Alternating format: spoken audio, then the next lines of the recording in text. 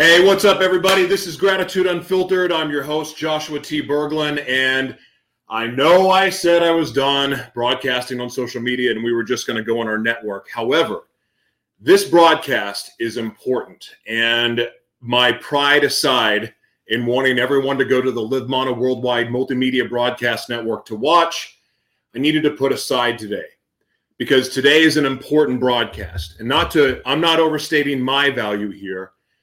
This subject is important. HIV, cannabinoids, and the war on drugs is what we're going to be discussing today with the world-renowned Dr. David Ostrow. Now, let me tell you something.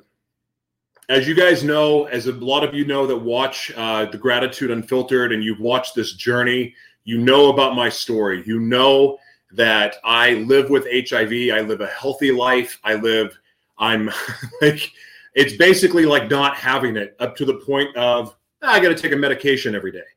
But the fact is, I live a healthy life. I'm able to count on living a long life as long as the Lord wants to keep me alive. But I don't have to live in fear of HIV destroying me or killing me because of men like Dr. Ostrow. Now, there are people before me in the 70s and 80s when the HIV epidemic hit and then it became AIDS, that a lot of people died. A lot of people have died in the name of HIV and AIDS research. A lot of people have suffered trying to provide a cure. There's people that died like for senseless deaths because maybe they came up with a cure. Then you have the whole thing about the war on drugs. Guess what? We lost the war on drugs. In the 80s, when Ronald Reagan decided that they were going to start this war on drugs in the Just Say No campaign, what happened? Guess what? Crack was introduced to the inner cities. Why? To fund wars. The war on drugs is bullcrap. It's garbage. We have Marines over in the Middle East right now guarding poppy fields. Why is that, you think? There's something going on really sinister, and I don't like it. This broadcast is going to have multiple facets to it. We're going to talk about cannabis. We're going to talk about chemsex. We're going to talk about how cannabis can be a way out for people that suffer with addiction. We're going to also talk about HIV and its relation to cannabis. Now, I have made no secret to this. Yeah, I'm a shock jock evangelist. Yeah, I love the Lord Jesus with all my heart. But I'm also an advocate for cannabis. Why? Because God didn't make anything bad. Only man got his dirty little hands on it and decided he wanted to corrupt everything. But I don't play that game. I believe in cannabis. I believe in cannabis because I know how much it's helped me. Sure, is it recreationally fun? Okay, yeah, it is. But you know what? It's also been one of the things that's helped me live a healthy life.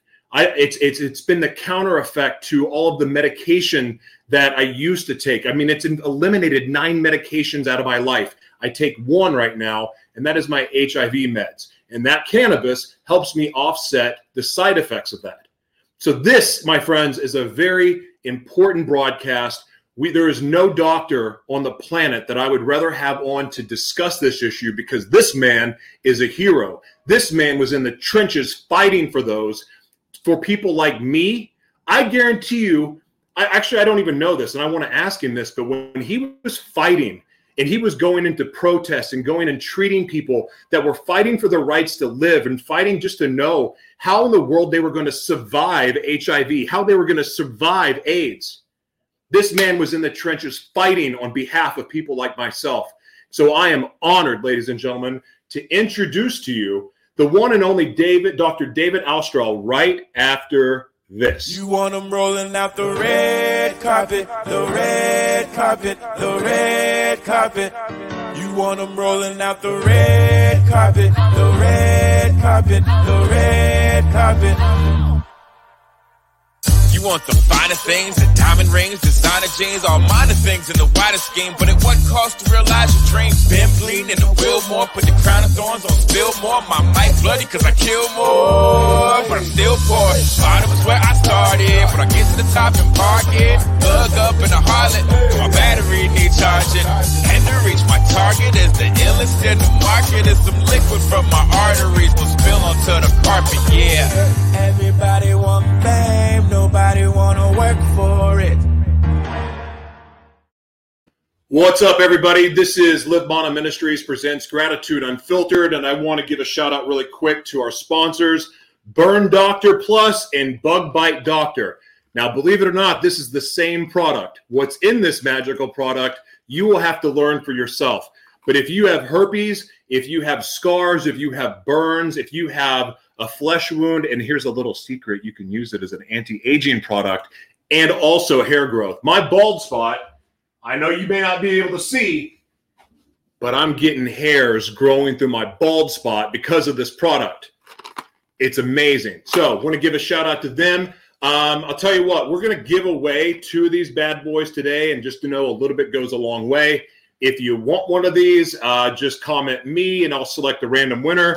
Also want to give a shout out. I hate masks. You know I hate masks, but some places you have to wear them. So why not wear thegreatestmask.com? We're going to give away one of those too. God bless you guys. Thank you for being here. And I am honored, ladies and gentlemen, to introduce Dr. David Ostrow.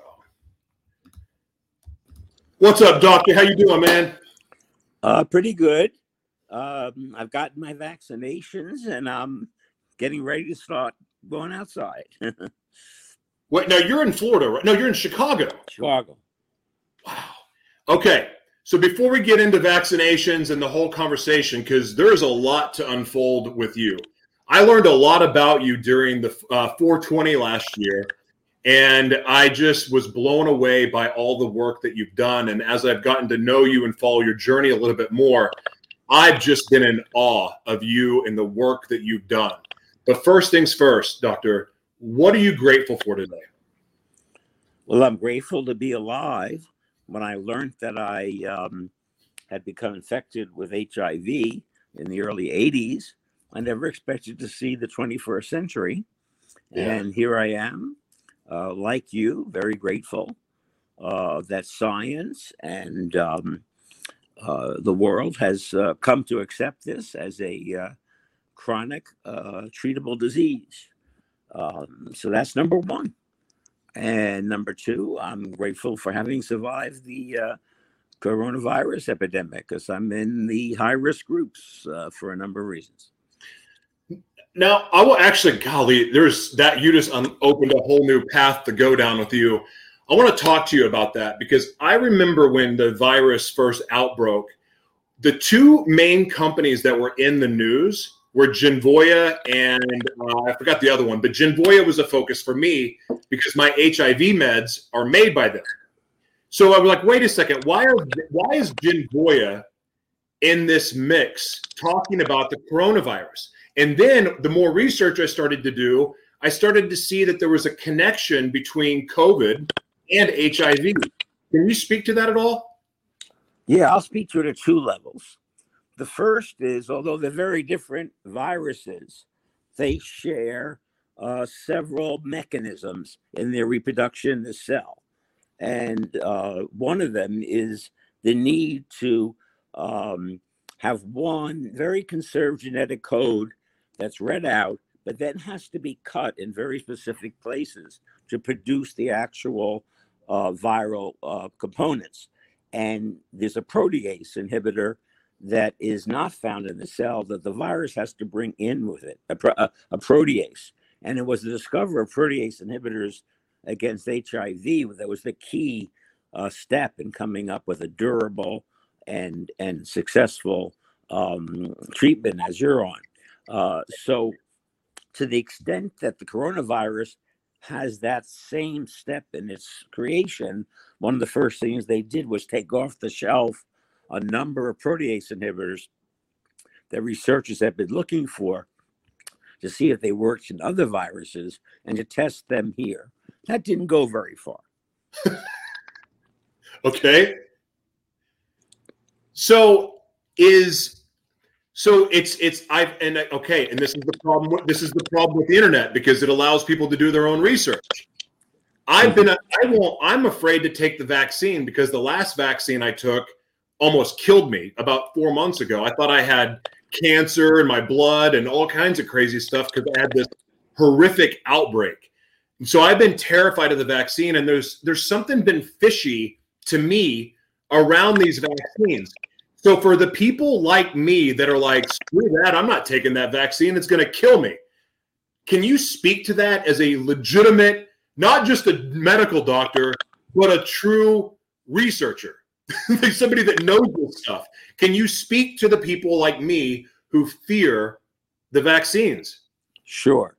Imagine if the HIV virus was not spread through intimate contact, but in the air to anybody who walked past you or who you breathed upon or whatever. Right. We could all be dead, I mean, by now. Or we'd all have HIV. Okay. So for this virus, which is so much more easily spread than a virus like HIV, which requires like skin to skin and cell to cell transfer, you have one of two ways. You can develop treatments for people who've already become infected to keep them from getting sick, right? And that's been one line. Or even better, since this is a brand new virus, nobody had immunity when it appeared. You can focus on vaccines. And people, who are worried about these vaccines say, how could a vaccine been created in a year? Well, it wasn't created in a year. There had been 10, 12 years of research on these types of vaccines by the same companies like Moderna, Oxford, et cetera, in attempt to find Ebola and SARS vaccines, okay? And when this virus came along and identified it as being in the same class as SARS, they immediately took the technology that they had and adapted it to this virus. And the miracle is that all the different drug companies that are competing against each other decided that it was in everybody's best interest for them to put aside their proprietary concerns and to share knowledge and work together to come up with this vaccine. And we have now 3, maybe 4. And of course, every time somebody gets a vaccine and gets sick, like you did the other day, or somebody gets very ill, you have to figure out, were they already getting sick and it's just coincidental, or was it a side effect of the vaccine? And except for the AstraZeneca vaccine, there haven't been any surprises in terms of the types and numbers of problems that have occurred that would have occurred either in the placebo group or in a group that didn't receive the vaccine. So the real concern I have is the wealthy countries are buying up all the vaccine, and the poor countries are being left to fend for themselves. And this is the kind of virus, as we know, that mutates. And if we leave 3/4 of the world unvaccinated, and the infection runs through them, then the chances of new variants that will not be sensitive to either the vaccine or the treatments we have increases. So we're only as safe as the rest of the world in terms of preventing this pandemic with vaccine. So if I take the vaccine, does that mean I can still give it to other people? That's a question that keeps changing. Originally, we were very conservative. We didn't want to say that. And so we always said, keep on the mask. And I still say keep on the mask. But the data is coming out that just as the first 2 vaccines seem to be in the real world 90% protective, they're also 90% able to reduce transmission in populations that have gotten the vaccine. But the question is then, well, what about when people who have not gotten the vaccine, like children, go to school where maybe not all the teachers or staff have been vaccinated, so they can bring in the virus. The children can get asymptomatically infected. Wow. And then they can bring it home to their parents, grandparents, etc. So that's part of the problem of the fact that I've never seen virus A with such a broad spectrum of almost immediate effects. We know over time HIV can cause anything, but this virus can cause all different diseases in the acute phase, ranging from totally asymptomatic to the long haulers to the few children who get that multi-system disease, which is quite serious. And there's a lot more to come.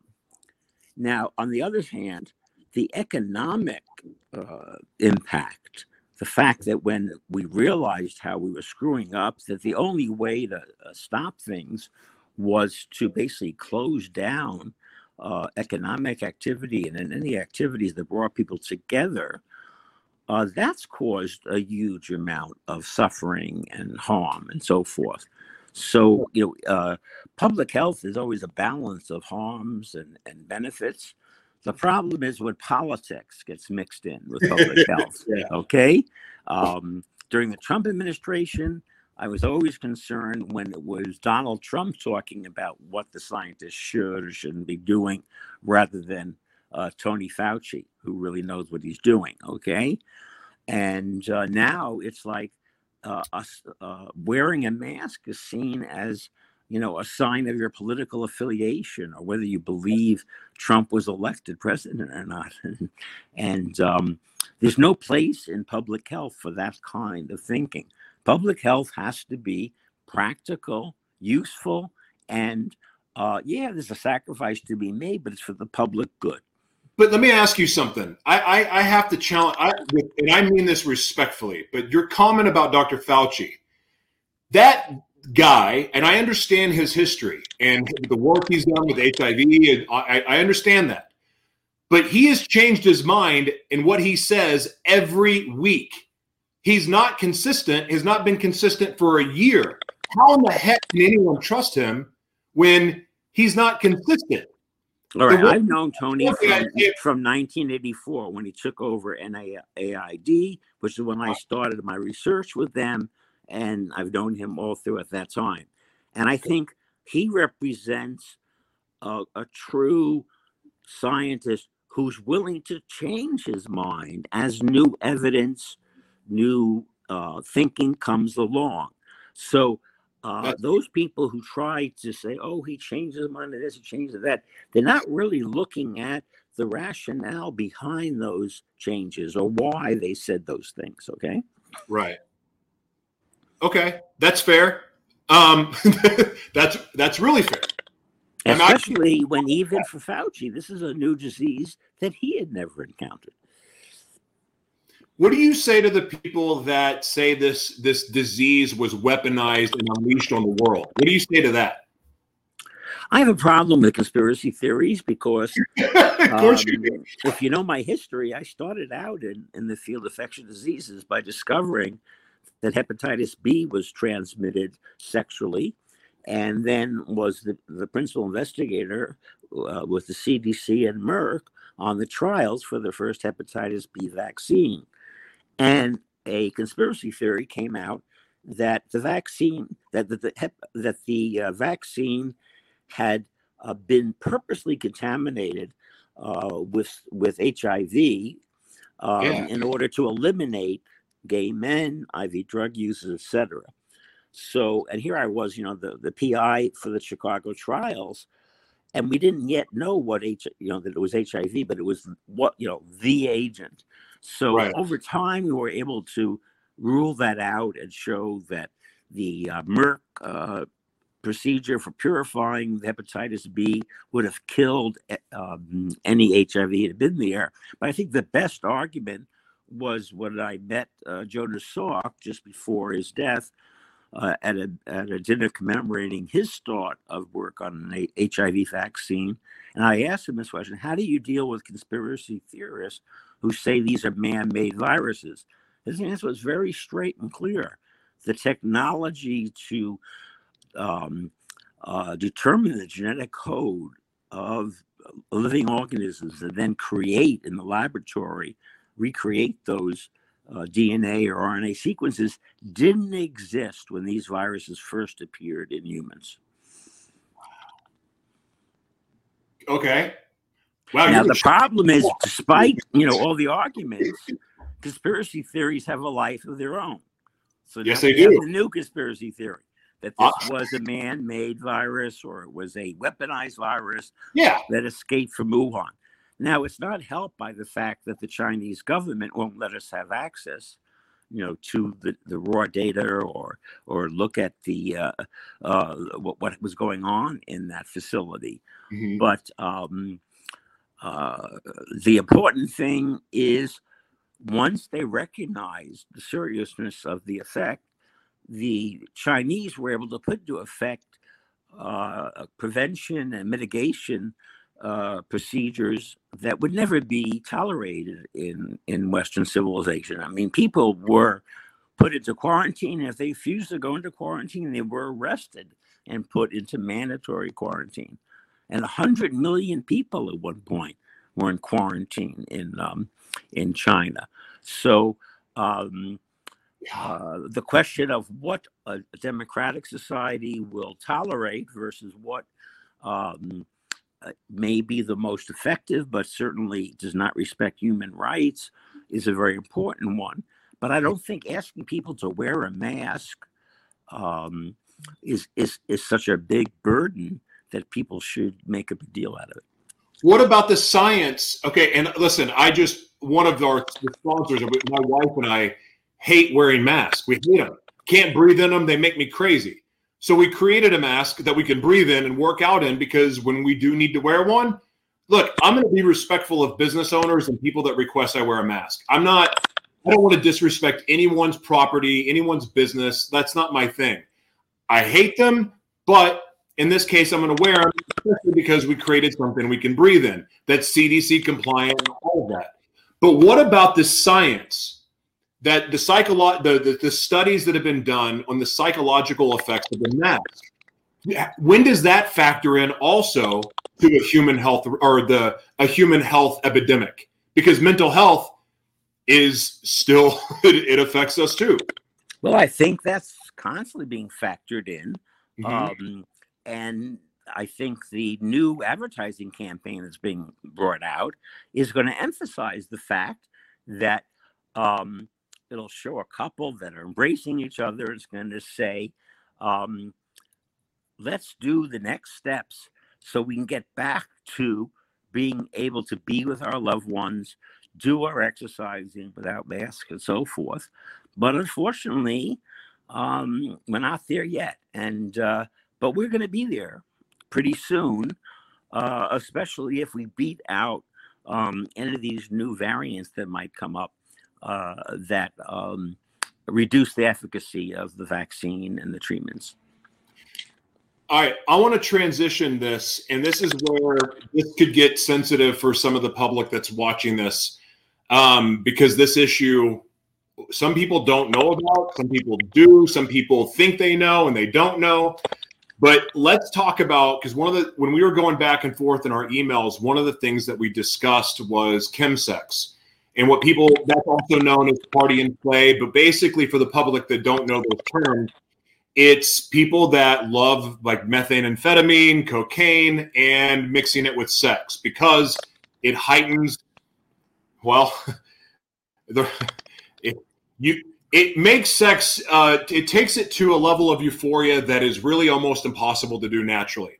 And when you're in that state, when you're in a chemsex state of mind, and you're in the process of using drugs like that and having sex, it creates an insatisfiable craving, and risky sex becomes very much a part of the equation. And I always say this, I didn't get HIV from eating Cheerios, but I got it from having chemsex because I did a lot of really wild, crazy things for over 20 years, abusing drugs and having sex with anything that walked.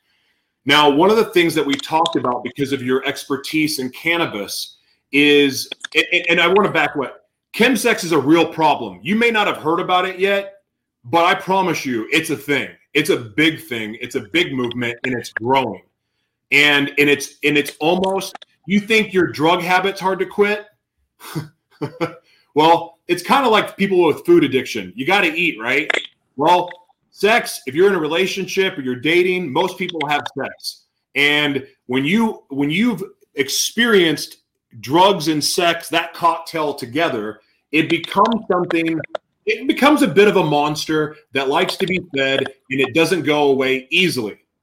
So one of the things that we discussed was creating a cannabis or creating a cannabis plant or finding something in the cannabis plant that can help people that are addicted to chemsex come off of it. Can you talk about that and your knowledge of chemsex and beyond? Okay. Originally, Ron Stahl and I did the research that identified 3 specific classes of drugs that gay men used for chemsex. Only we called them sex drugs. Yeah. Amphetamines, mostly stimulants, mostly amphetamines, erectile dysfunction drugs, and volatile nitrites or poppers, which in case your audience doesn't familiar with them, they're something you inhale that relaxes the smooth muscle, particularly in the rectum, so it enhances, it facilitates anal sex. So if there ever were a set of drugs that the virus needed to go through the community as fast as possible, those were it. And we're able to figure that out because we started the multi-center AIDS cohort study in 1984 with people who were not positive. And then we've been following them ever since. And in the first 10 years in Chicago alone, we had 300 persons who became infected between visits. So we could date their infection. And then we looked at their various practices, which stood out over and over again, that there had been an increase in the use of those 3 drugs. And if they used one class of drugs, maybe there was a 20% increased risk. Both, there was like a 45%. But if they used all 3, 2/3 of the infections were associated with all 3 of those drugs. So, but then to get to your real point, what are we talking about when we're trying to help somebody get off chemsex? We're talking about trying to treat somebody who has 2 addictions. I like to call it like this double-headed serpent. They usually have a sex addiction, and it's being fueled by the drug use or drug addiction.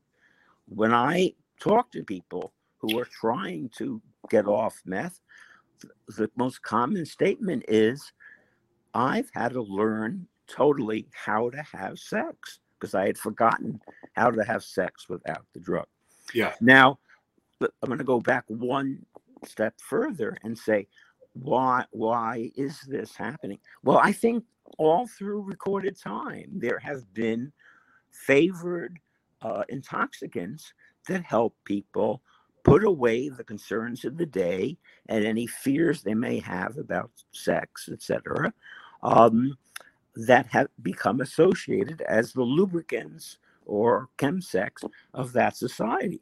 And it's just unfortunate that gay men found this combination, and that combined with whatever initially introduced the virus into some gay communities was responsible, I think, for its rapid spread before we even knew that the disease existed.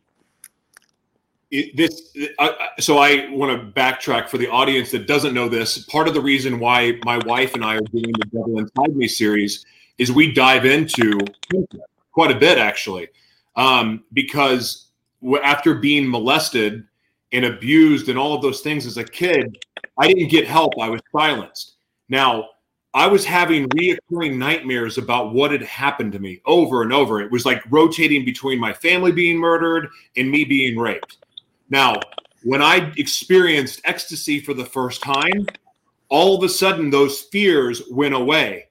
When I started using cocaine, all of a sudden those things that used to haunt me and become nightmares became full-on fantasies that I became obsessed with making come alive. Then you get into meth, and well, then I just became a whore because I would go on 4-day meth binges and sleep with 20 people that I didn't know, and I didn't care because I just had respect for my life. Well, it's slightly different for different people, but the general principle is we have an id that wants to go wild and have as much sex as possible. And we have an ego that watches over and tries to protect us. All of the drugs that are labeled as chemsex kind of separate those two parts of the brain. So you're having uninhibited, unfiltered joy. Once you've done that and you recover, it's like, wow, that was wonderful.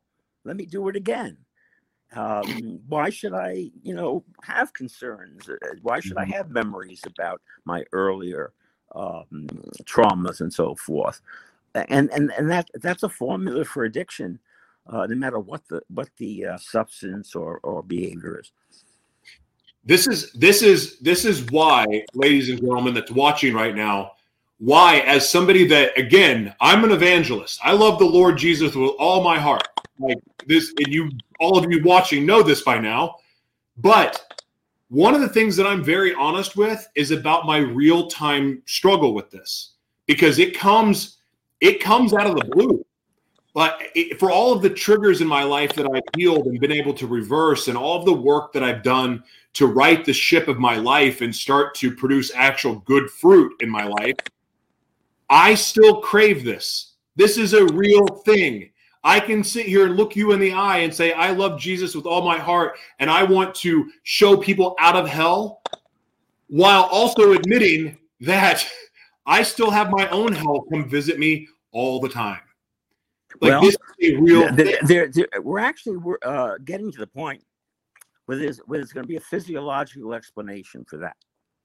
Most addictive drugs, opioids, meth, cocaine, etc., not only have their immediate effects, but they cause changes in the synaptic connections in the brain. And those are permanent.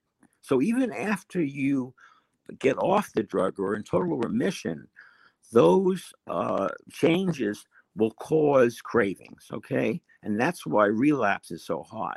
One of the reasons I'm pushing cannabinoids as a alternative form of treatment is not only don't they cause those changes, but I think we're going to find certain cannabinoids or certain endocannabinoids undo those changes, okay? So that you may not have those cravings and that susceptibility to relapse as much.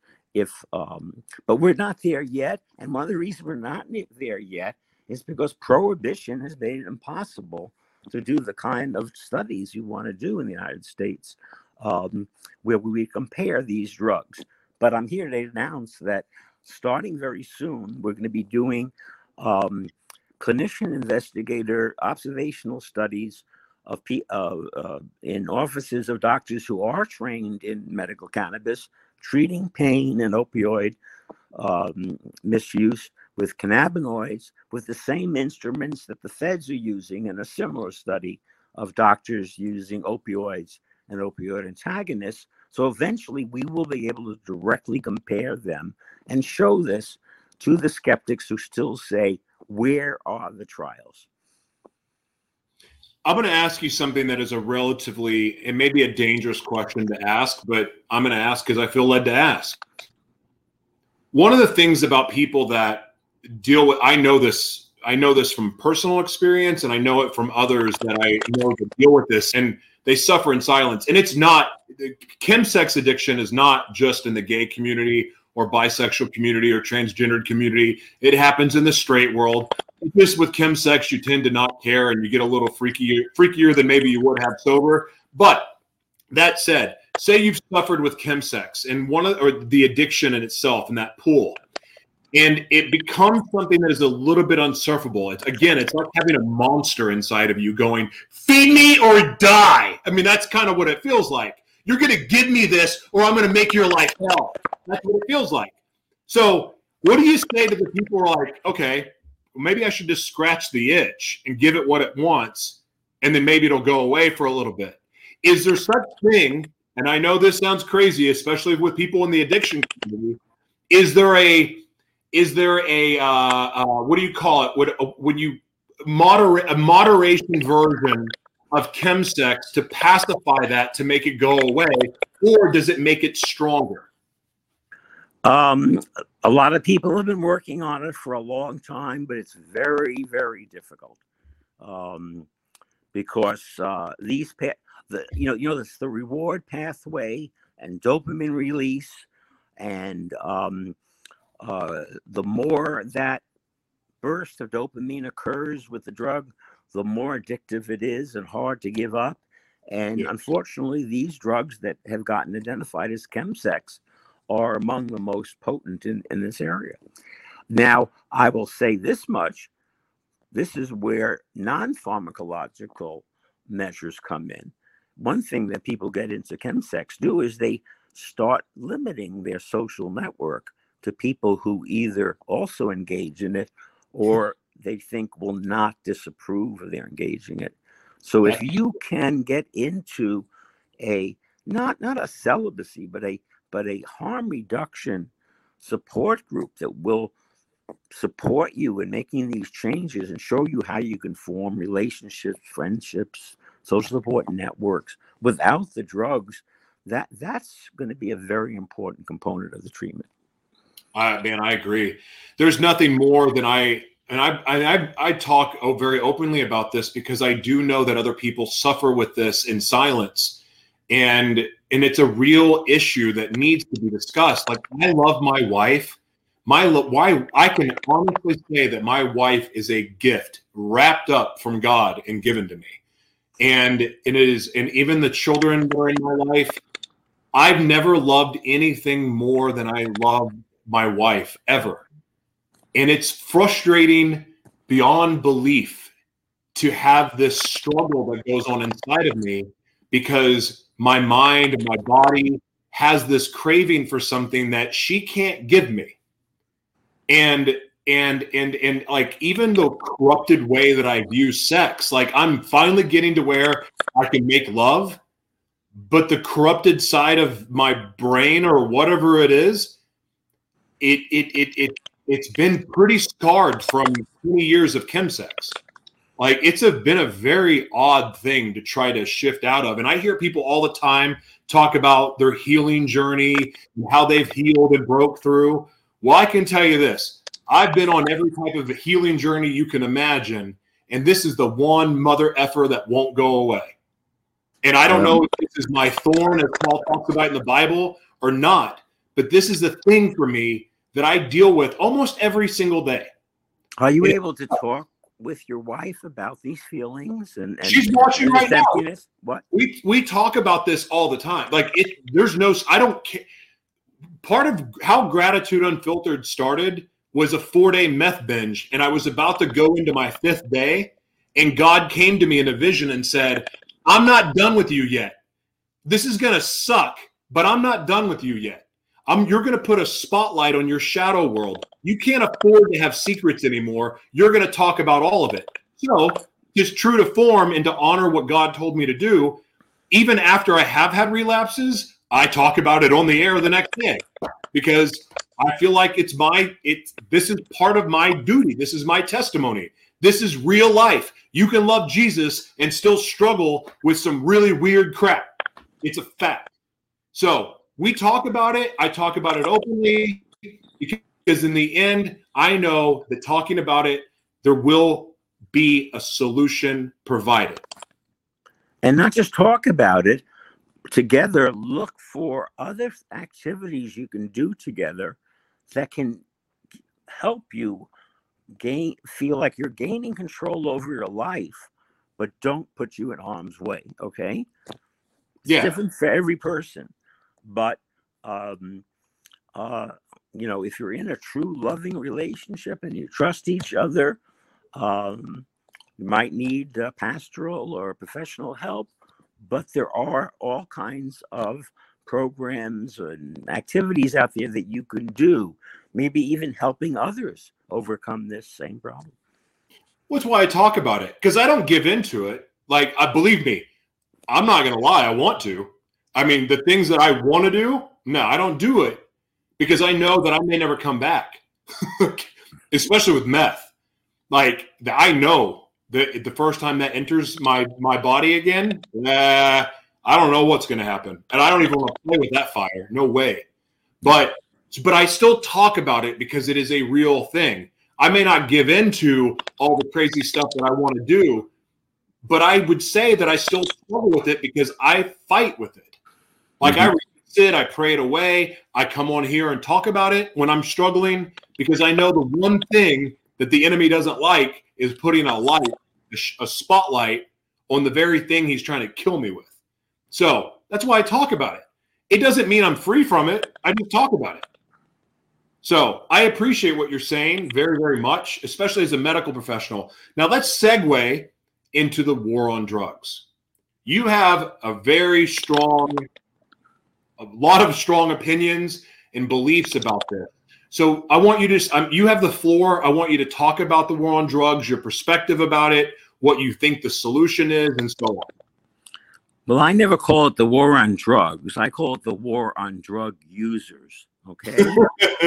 And back in the 30s, beginning of the 30s, and then further codified under Nixon, was a punitive system of drug policy control that said that specific drugs, primarily those that threaten monopolies, okay, hemp and cannabis was very popular for newsprint and for cloth, and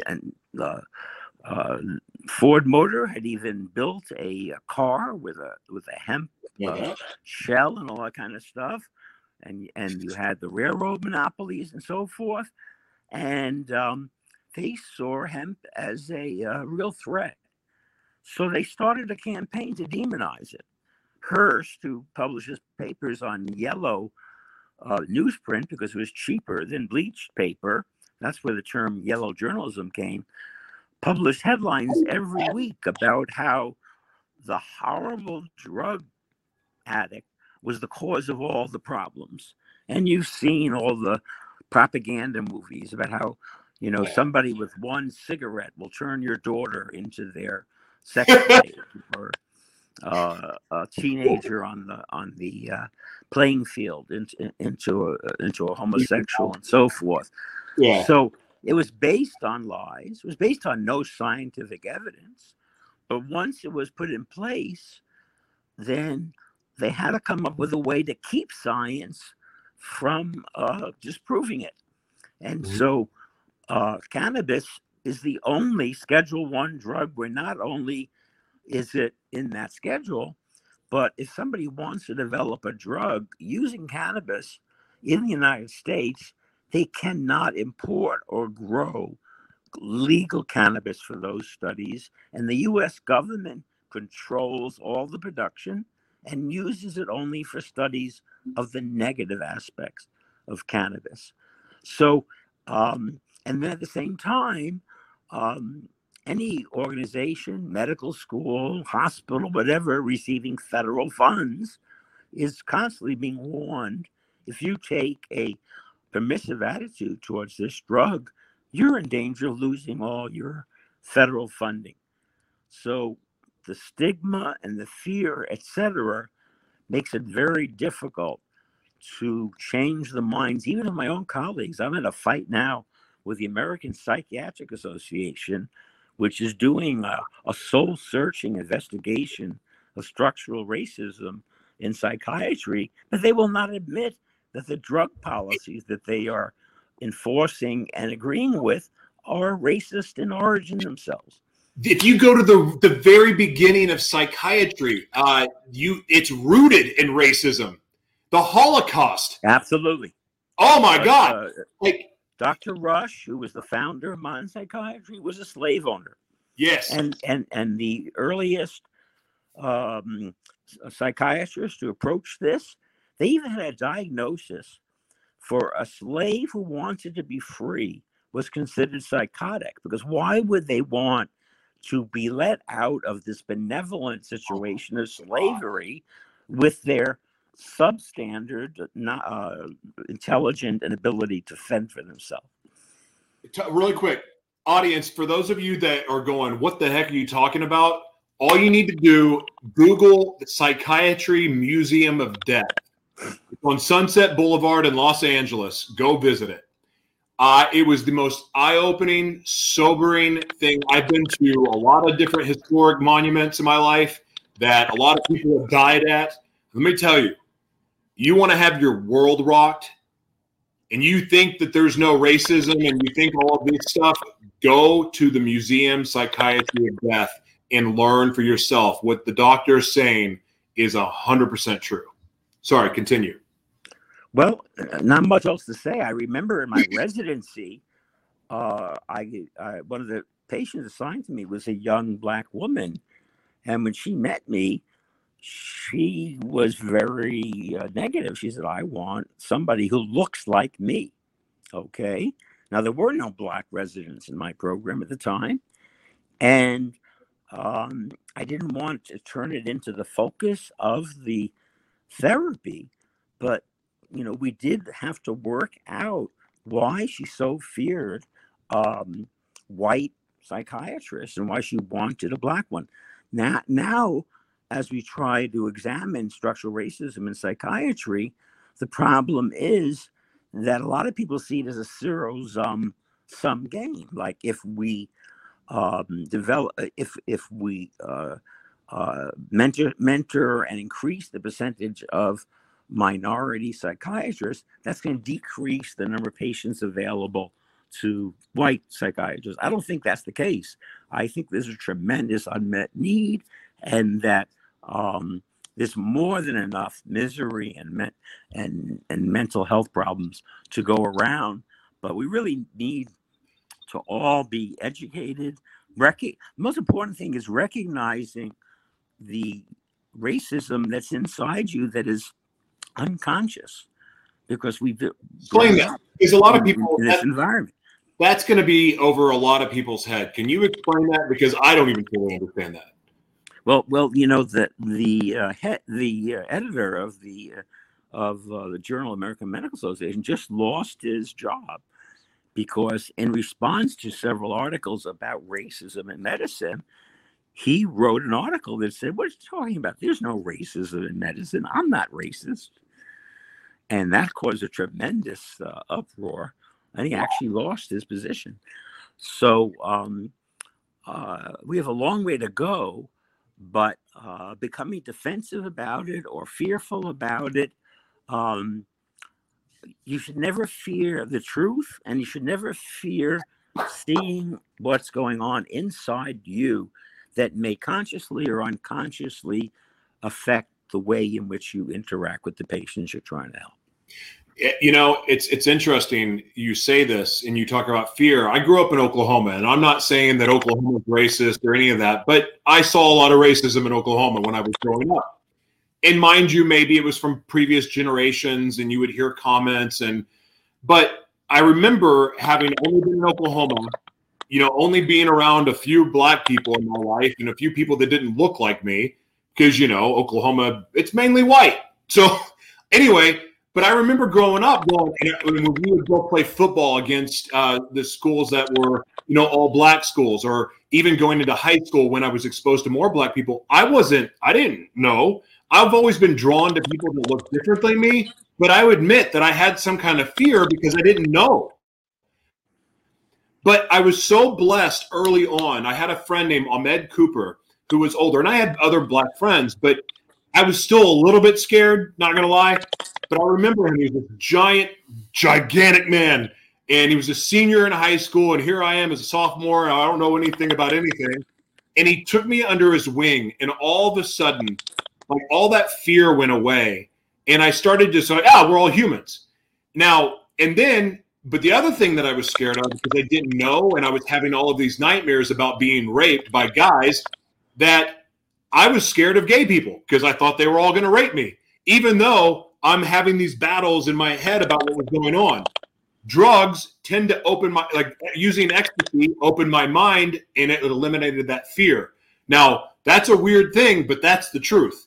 Now, I want to talk about that. One thing I want to segue now out of racism into the LGBT community.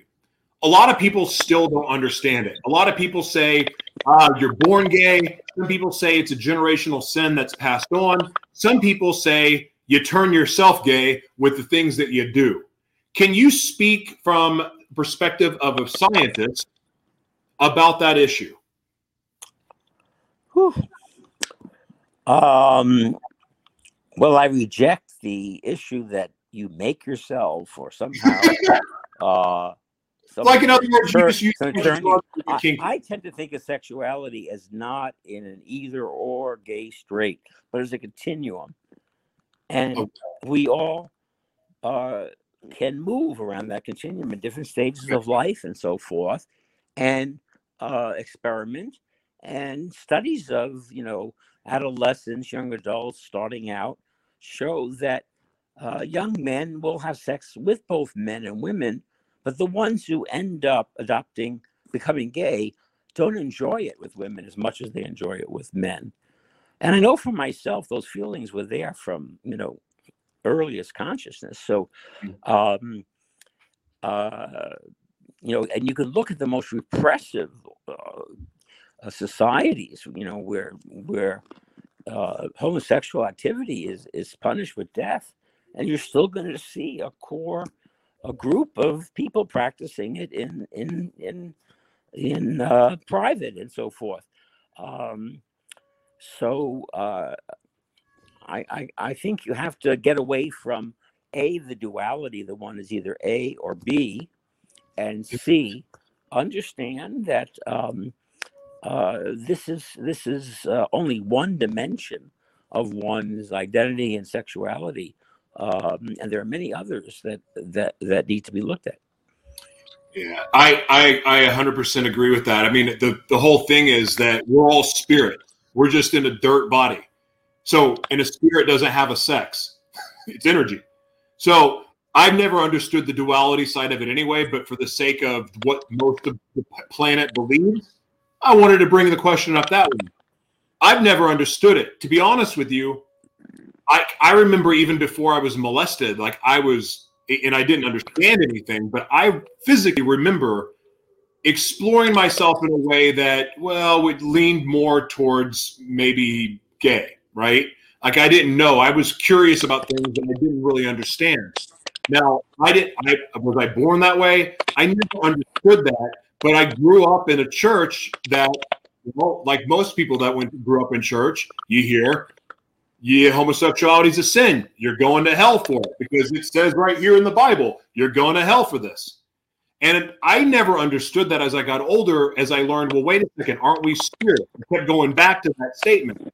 I always had a problem with it because I didn't understand it. Now, I've tried to justify it by saying, hey, it's a generational thing. It's passed on. Maybe it's a learned behavior. But again, if I'm being honest, I don't believe any of that. I side more with what you're saying. And I appreciate you addressing that issue. I really do. I've never I mean, it's a difficult issue. I mean, some people have tried to address it through genetic studies. Those have been, controversial. But certainly, I see in families suggestions of hereditary influences on sexual orientation. Interesting. I remember my dad used to. This is when I was still very, very in the hiding and living in the shadows. I remember being really paranoid because I would hear my dad joke around saying he was bisexual. And I never, I was like, is he making fun of me? Or is this true? Like, what is he being funny? Like, I could never understand. And I never asked him. And right before he died, he found out about my HIV diagnosis. And we never had a discussion about it ever. But I was always curious about that. Like, is this something that's passed down? So anyway, I really appreciate you addressing these subjects. And God, we've covered a lot. COVID, HIV, LGBT community, the war on drugs, or the war on drug users, cannabis. Is there anything else on your heart that you want to share? Yes, I think we have an opportunity now with the new administration to get changes at the top that might change the situation. But we have to be pushing for it because it's not a given, okay? Not all Democratic congressmen, senators, governors that are going to be in favor of changing the drug laws, okay? There's always going to be people who are going to say that you're just making another temptation for children and everything. So I think it's time to really put the pedal to the metal and work through various groups and whatever contacts you have with your representatives to make sure that the people at the top that are going to be determining drug policy are in favor of ending prohibition, permitting research in the United States, and eventually bringing cannabinoid medicine into the mainstream. Amen. Doctor, I am very grateful for your time. You're welcome back anytime. Anytime you have anything you want to discuss, you just let me know. I would be honored to host you. I am so grateful for the work that you've done. There's a few doctors I've met over the years that were in the trenches like yourself, and the people that were helping HIV patients and AIDS patients before most doctors would even give them a second look. And for that, I owe my life to the Lord, but I also feel indebted to people like you that made it possible for people like me to go on and live a healthy life. And I'm truly, truly, I'm living the life of my dreams, and it's because of people like you. And I just want to say thank you. Well, I want to say those the kind of words that keep me going. Thank you, Doctor. God bless you, man. Same to you. Bye-bye. Bye-bye. Whew. That was something. A lot to unpack there. If you caught the ending of it, it's worth watching all of it. I want to thank everyone for watching on the Live Mono Worldwide Multimedia Broadcast Network. Thank you. I opened it up to Facebook. I said I was done, but this is important. He answered questions that, frankly, you don't hear talked about much. And these conversations need to happen. And for the people that, question like, well, this isn't a faith-based show. Dude, you can love Jesus and have people on from the secular world, and we need to discuss these things. The church is in a stupid box, and the box is safe. I hate the box. I want to break out of it. What good does it do to stay in the confines of a safe building and not going out and reaching the people that need help, that truly need it, and doing it in a way that's not safe? Preachers, pastors, evangelists have to just get real. Not everybody struggles with the same thing, but have real, honest conversations. Just saying, whoa, I struggle with porn addiction. What is that doing? Saying you struggle with desires to use drugs, what is that doing? Who is that changing? It's not changing anything because it doesn't mean anything. What do you do when you hear that a priest touched another little boy? Are you doing anything about it? Are you fighting? No. That's why no change is happening. That's why human trafficking is worse than it's ever been. That's why more people get sexually abused than ever before.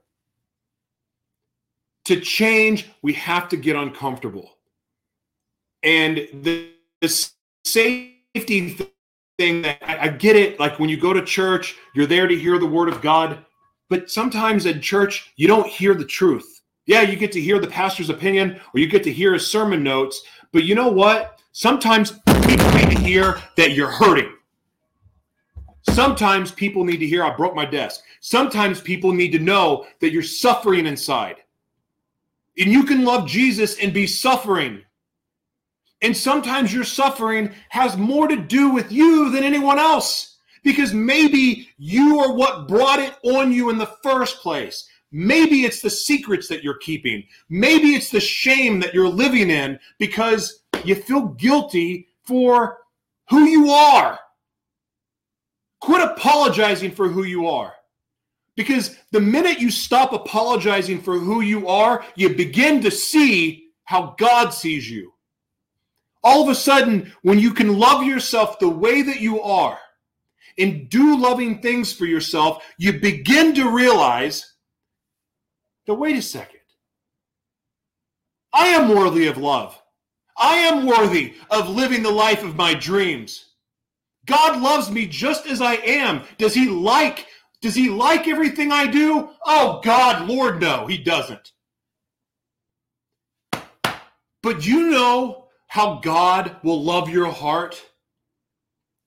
Honesty. Do you know how God will fall in love with you and bless you beyond measure? Being real. God doesn't bless lies, even when you're lying to yourself. So, I know we tell ourselves, no, I'm not going to do it. I'm not going to do it because I'm a Christian and I love Jesus and I'm not going to do it. And you beat yourself down into submission to the point that you isolate yourself from the world, you rob the world from your gifts, and you keep yourself from expressing yourself. And guess what happens when you express yourself? You screw up and you make mistakes. But do you know what I know about making mistakes? God uses everything. God takes what was a disaster. God takes what would hurt you.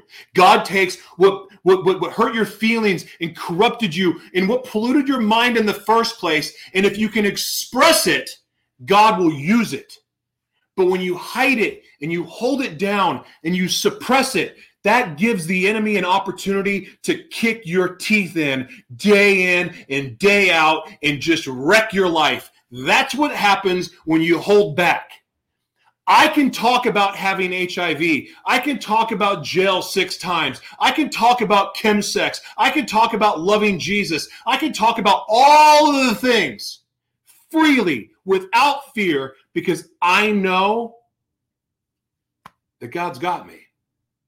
I know that God loves me just the way I am. And because of that, I've learned to love myself. And in loving myself, I've learned to make better choices for my life. Does it mean life is easy? Does it mean I don't struggle? Does it mean that I don't suffer a little bit? Oh, God, no. I suffer all the time.